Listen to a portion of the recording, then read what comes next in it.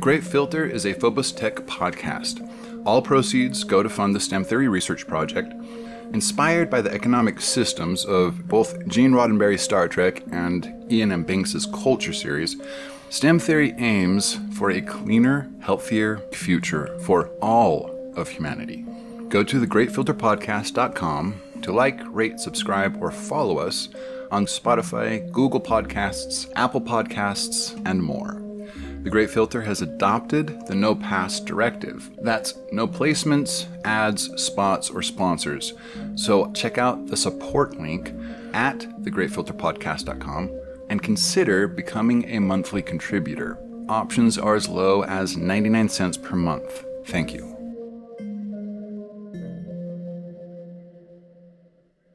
Will we be the filtered or the filtrate? This is the Great Filter. You could smash and destroy from unthinkable distances, obliterate planets from beyond their own system, and provoke stars into novae from light years off, and still have no good idea why you were really fighting. Iain M. Banks from the novel Consider Phlebas. Now, if you have not read Consider Phlebas or don't know who Iain M. Banks is, I highly recommend checking it out. Iain M. Banks wrote a series. Unfortunately, he is deceased, died not too long ago. But the series is referred to as the Culture series. It's oriented around an extremely advanced civilization called the Culture, and each book is independent. It's just a different story. There's no consecutive order in which you need to read them. I read them in publication order, but I'm, like that, I guess. Anyway, some of the best science fiction out there. My personal opinion, but I think it's an opinion that many share who have read the series. Okay, so quick note, the Great Filter episodes will be released weekly every Monday from here on out. I am unfortunately no longer capable of doing 2 episodes per week, but this is not a bad thing. The reason behind this is that some other projects that I've been kind of both waiting on and slowly been churning in the background have begun to actually come to a head. So, it really is a good thing, even though I'm not going to be able to spend as much time on the podcast. A lot of the work I am working on that is topically related to this podcast is gaining a little bit more momentum. So, yay, it's a good thing. Okay, I want to revisit something we talked about. It was several episodes ago, but we slightly covered gamma ray bursts.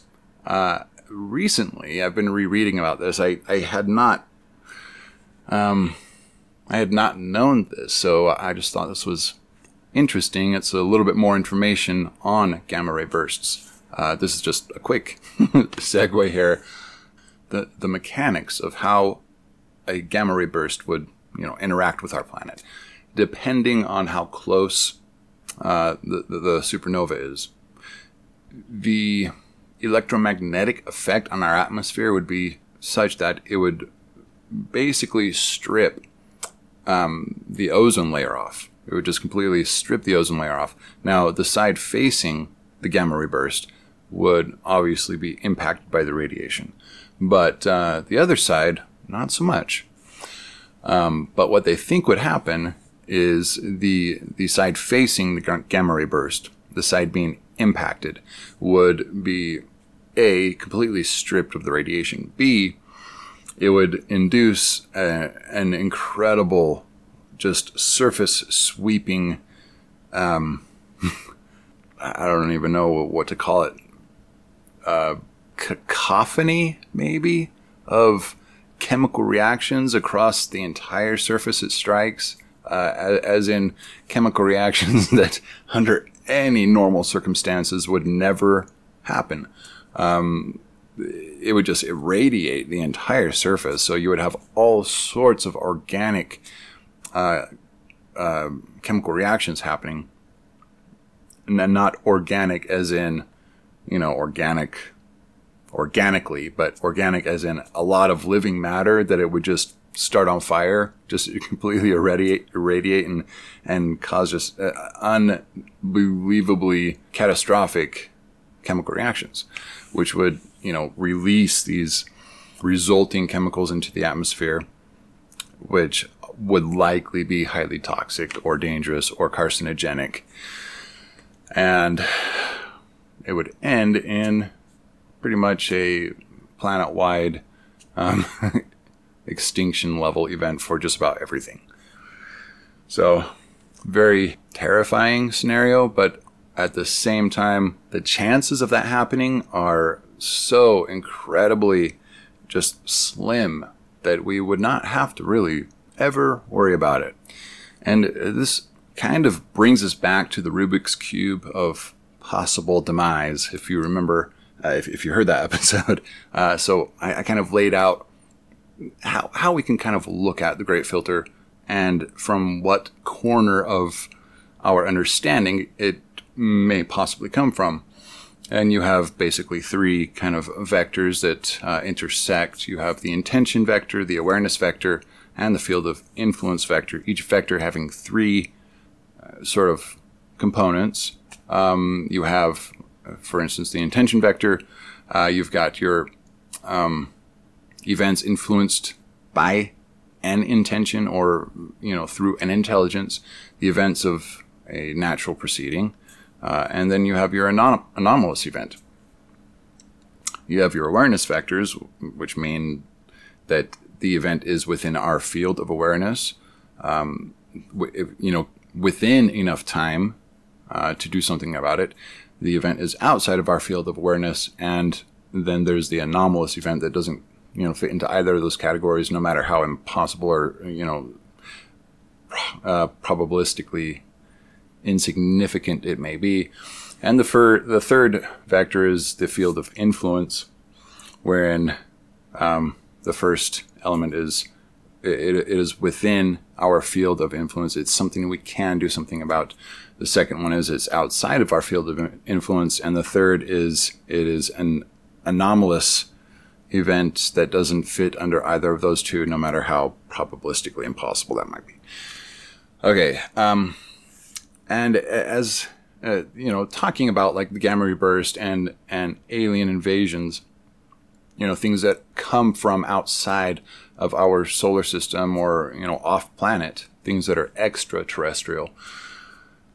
The probability of any of those things happening, I think, as compared to things on our planet, things that we might do, the comparison is almost incomparable. The chances that something from off planet, something outside of our field of influence, is a possible great filter, or is the great filter, the one that we end up coming face to face with, there's just no comparison. It's most likely something that happens here, something that we may have a hand in catalyzing or instigating. And of course, the greatest regulator as far as what can, suppress possible great filters is us getting off planet, us going out and colonizing new places, new worlds, new moons, even creating new worlds, like a ring world or whatever. That motivation, that drive to do that we feel, that is what is going to minimize any possible great filter.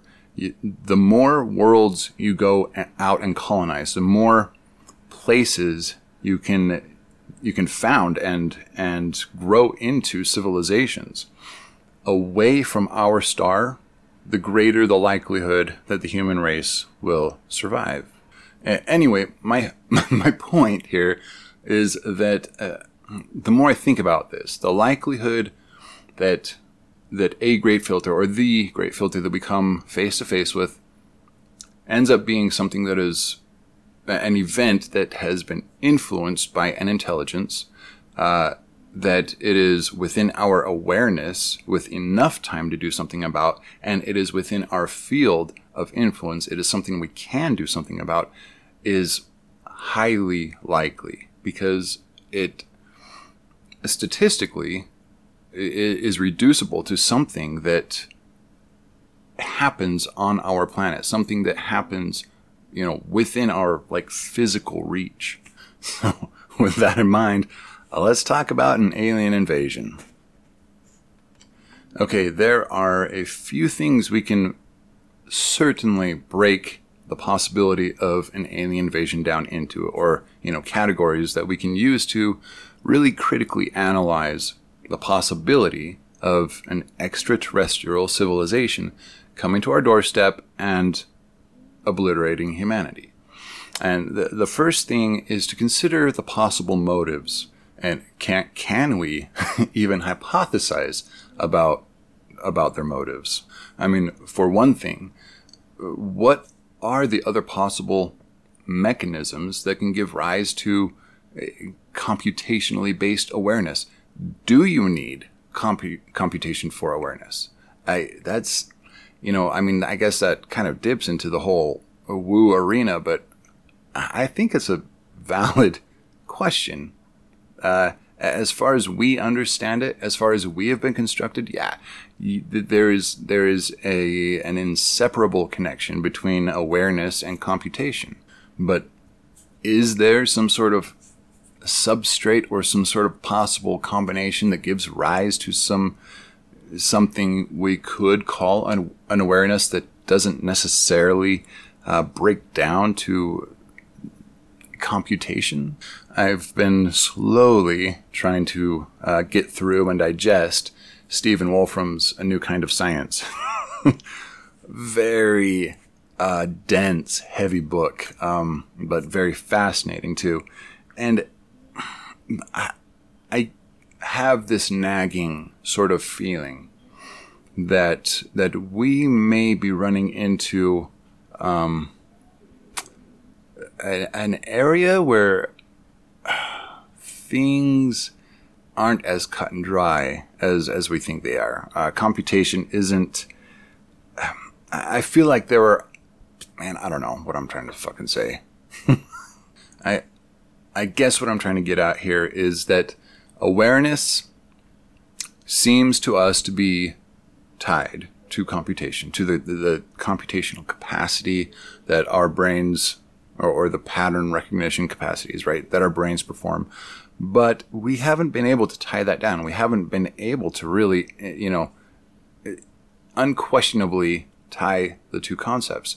And that leaves room open to the possibility that awareness might come from something else that is not necessarily computation based.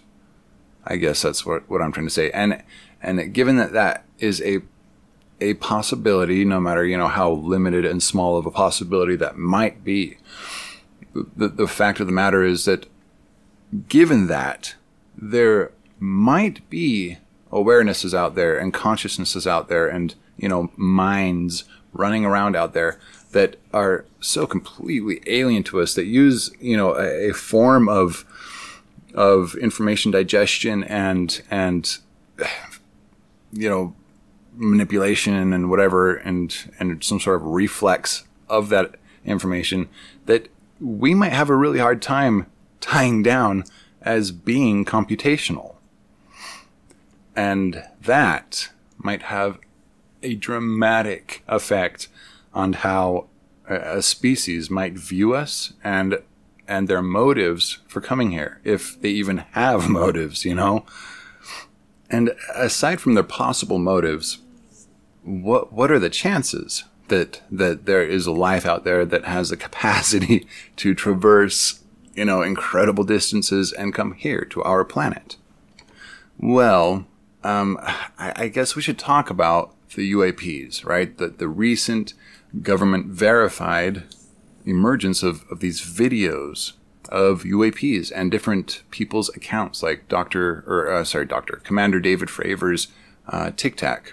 I'm sure everybody has seen that that episode on the Joe Rogan Experience.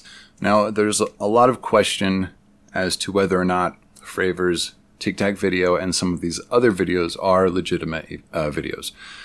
There has been some speculation as to how the mechanics of the what is called the pod with the video camera that can shift its orientation and look around.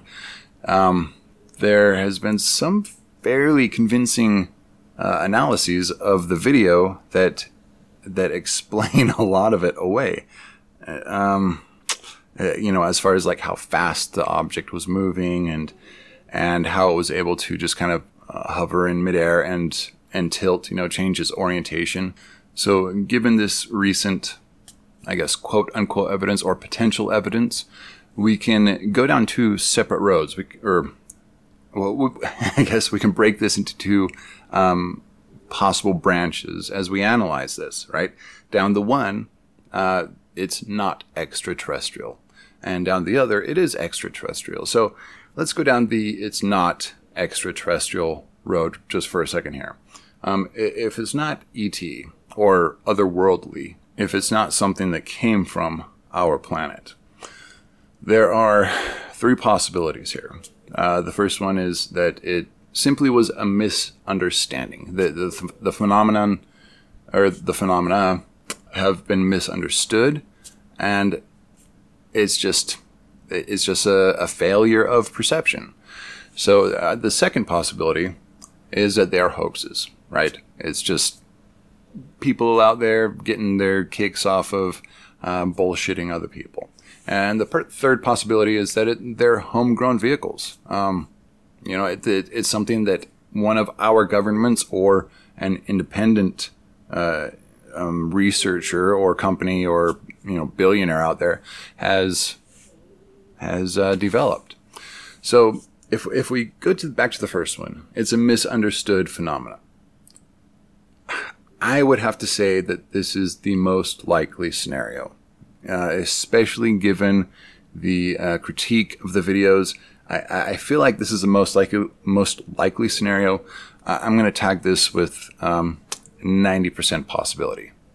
The second one, a hoax. Man, I hate to say this because, oh God, I fucking wish there were aliens. But hoax, I'm going to give that an 8% probability. And I'm just kind of educated assignment of weights here. I haven't done any sort of a calculation or anything. This is just my educated guess. And the third one, homegrown vehicles, third likely. We're going to fill that in with the remaining 2%. All right. Now, that's not to say that any of them are correct. That's to say, if these are not ETs, then that's kind of the probable breakdown. I'm gonna give each one of these three scenarios. Now, if they are extraterrestrial, I think it's fair to ask what they're doing here, because I think that is going to be the most telling as far as whether or not it's something to worry about. Now, the way we're going to break this down is kind of it's just a little tricky, but we're going to base it off what we know already. So we're going to kind of weight these different possibilities based on what we already know and what we most likely can expect. Now, I think it's important to point out that if these are ETs, we need to take into account that they have not engaged us yet, at least not violently. We have not seen them attack us. We have not seen any sort of violent reaction aside from Skinwalker Ranch, which I guess we could tie into the Tic Tacs, man. I don't know. There's some weird shit out there. All right, there's some weird shit out there, but there has not been a direct confrontation or a direct violent move by them. And one more thing I think we need to take seriously and consider here is that there may not be just one species. You know, if they are here, I highly doubt it has just been one species in the entire fucking universe that has figured out how to traverse incredible distances throughout the universe. I just don't see it being a single species sort of achievement. If there is a way to travel faster than light, or to just open holes and pop through from one place to another, it's likely that if the universe is peppered with life, that this is an extremely common practice. And the, I guess, side topic here to consider is how far of a distance can be traversed with any one method, and how common that method is as far as being discovered. Now, if it is a warp drive sort of a system, there is likely a speed limit. There is likely some sort of, speed limit. There's so much warping you can do to space before you just can't warp it anymore, or before it causes a fissure or a hole or some sort of anomaly. I could see there being some sort of limit, right? Similar to like in Star Trek. If it is actually creating wormholes, if that is one of the methodologies used, if there's a technology that allows you to just kind of poke a hole in space and time, open it up, and somehow navigate to whatever location you want to go to, then distance becomes a non-factor. And if that's the case, then the number of species that have achieved this technology and can just go about anywhere for any reason increases, which means that the motives for coming here are radically different from the motives of those whose traversal speed, right, whose speed capacity is limited, is scarce. Like you can only go so far so fast. I highly suspect that would be an incredibly potent influence, or not influence, element in determining the motives of the species that visit. So we've got a whole universe of wormhole users, however many of those there are, but the number of places any one species would choose to go to is highly thinned out. It's very thinned out. It's because they can go anywhere in the universe, right? So the chances that they would come here is almost non-existent. On the other hand, the warp drive species are now, well, their motivations are shaped by what they can reach, what they can possibly reach in enough time for it to be of worth. So now we have to look at, what are they doing here? Okay, are they benevolent? Are they benign? Are they malevolent? If they're benevolent or altruistic, then our interests are aligned. If they're benign, our interests are not aligned, nor are they conflicting, right? If they're malevolent, if they're selfish, if they're hedonistic, then our interests are not only not aligned, but they are in conflict. So can we derive some sort of, at least a feel for where they fall in this spectrum? I think we can try here. What are the possible reasons another species would come here? We have some sort of experiment, right? They're monitoring us. They're doing some sort of analysis on how cultures evolve and that sort of a thing. So they're monitoring either us or something about our planet, something unique about our planet. Okay, they're mining. They're acquiring resources.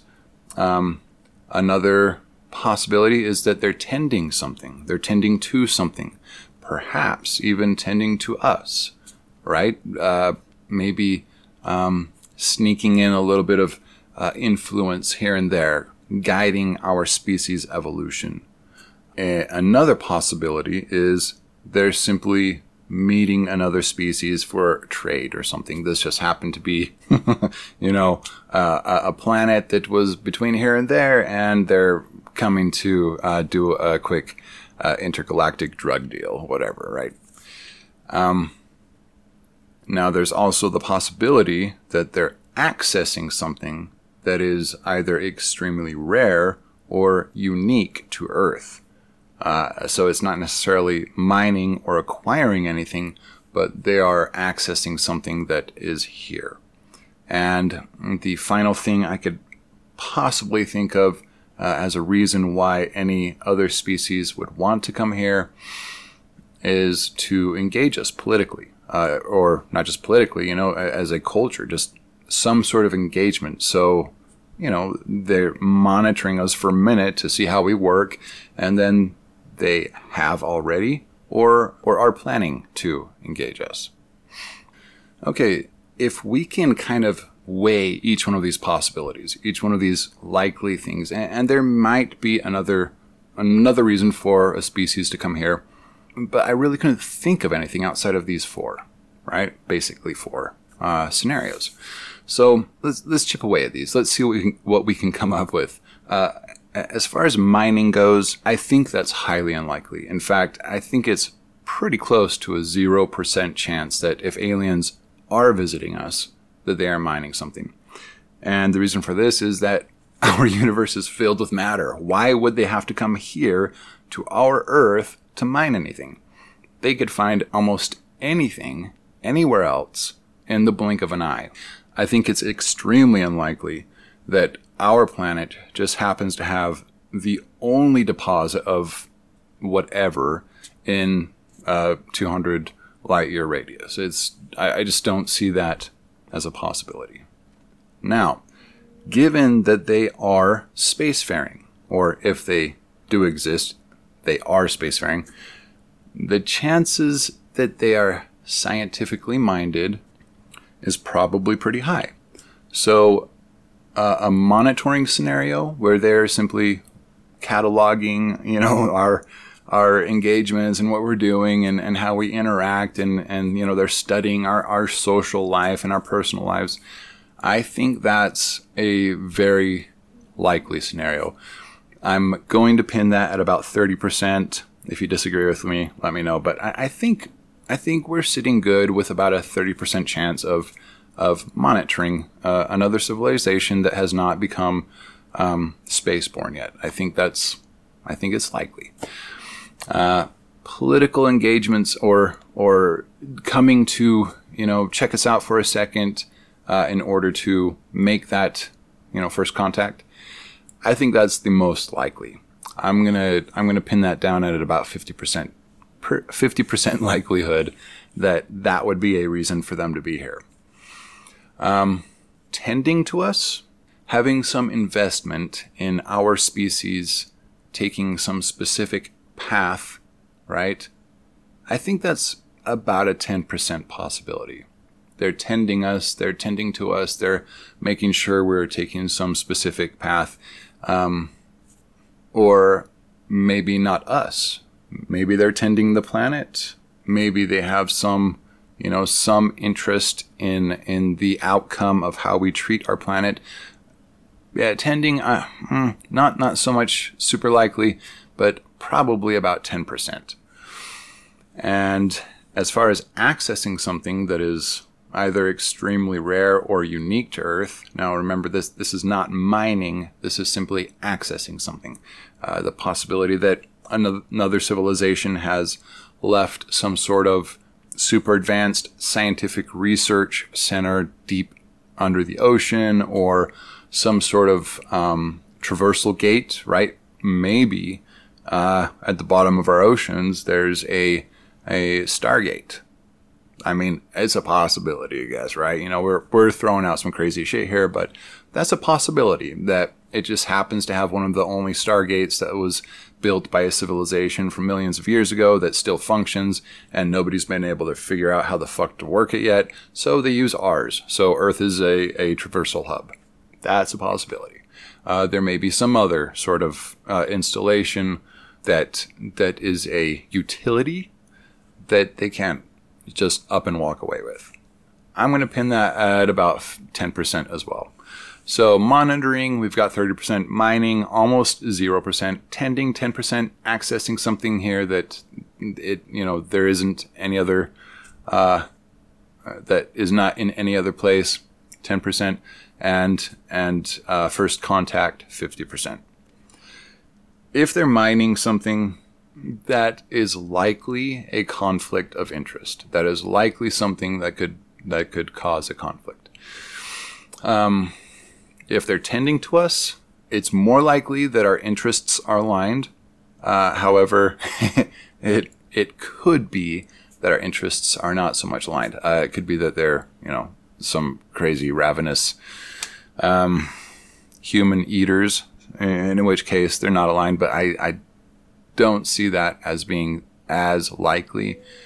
Accessing something that is here, that cannot be accessed anywhere else, or that is not found anywhere else, or in very few places, I don't see that as being either aligned or not aligned. I see that as just simply, a benign sort of situation. In the case that, say, it is a Stargate down there, and in the case that it ends up being a smuggling hub or a gate used in some sort of intergalactic conflict, then that could be more of a conflict of interest. It could be something more malevolent, something not as aligned with our interests. But I see that as being a lower possibility in that regard. And as far as first contact and or political engagement, or just coming to say hi, or some interest in having a new world of friends in the neighborhood, I don't see that as being an immediate problem. So if we were to collapse this and break it down, the chances that the ETs, if they are ETs, if they are here, if they are in fact from another world or another dimension, the chances that they are malevolent, I think, are pretty low. Probably clocking in at a good, 5 to 15% chance given, right? The chances that they're benign, that there's just, no conflict of interests and no direct alignment of interests, it just is what it is, I think that's probably has the highest chance of that being the case.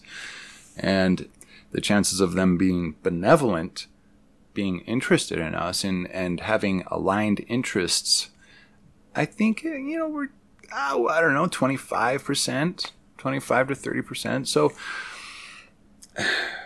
death by aliens, man, I don't think we really have that much to worry about. I think it is a possibility. I think if the UAP or UAPs, unidentified aerial phenomenon, right? If the UAPs are, in fact, ETs, I think we're sitting pretty. I don't think we have too much to worry about.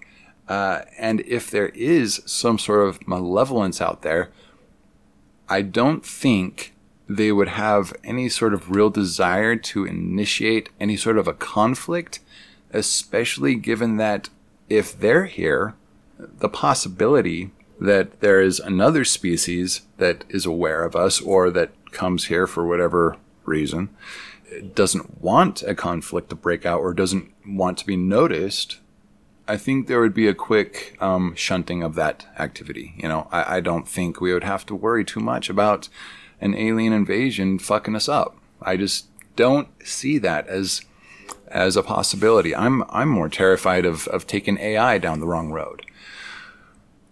So, yeah. I think we're good with the ETs, man. I don't really see... After breaking it down like this, I really don't see any sort of super imminent, dark territory here. I just don't. I think, especially a species that has attained the capability of traversing space like that, they would have to be a species that cooperates well. You don't have good science coming from a species that does not know how to cooperate. So, I don't know, they would at least have to be on our level of interpersonal cooperation and respecting the other person, that sort of a thing, to be able to even start to try to kind of get out there. The chances that a spacefaring species is malevolent, given what is required to reach that status and that level of technological know-how, I think it's more likely they're benevolent. Even if it's, barely, like a 60-40 split. All right, well, that is it for today. I'm sorry I wasn't able to tell you that I think we're going to be completely exterminated by these creatures from other dimensions and planets and worlds. No, I'm actually not sorry. I'm glad we did this analysis. It actually settles my stomach in that respect a little bit. I think it turned out well. I'm happy to see this come out the way it did. So yeah, that's it for today. Thank you for listening.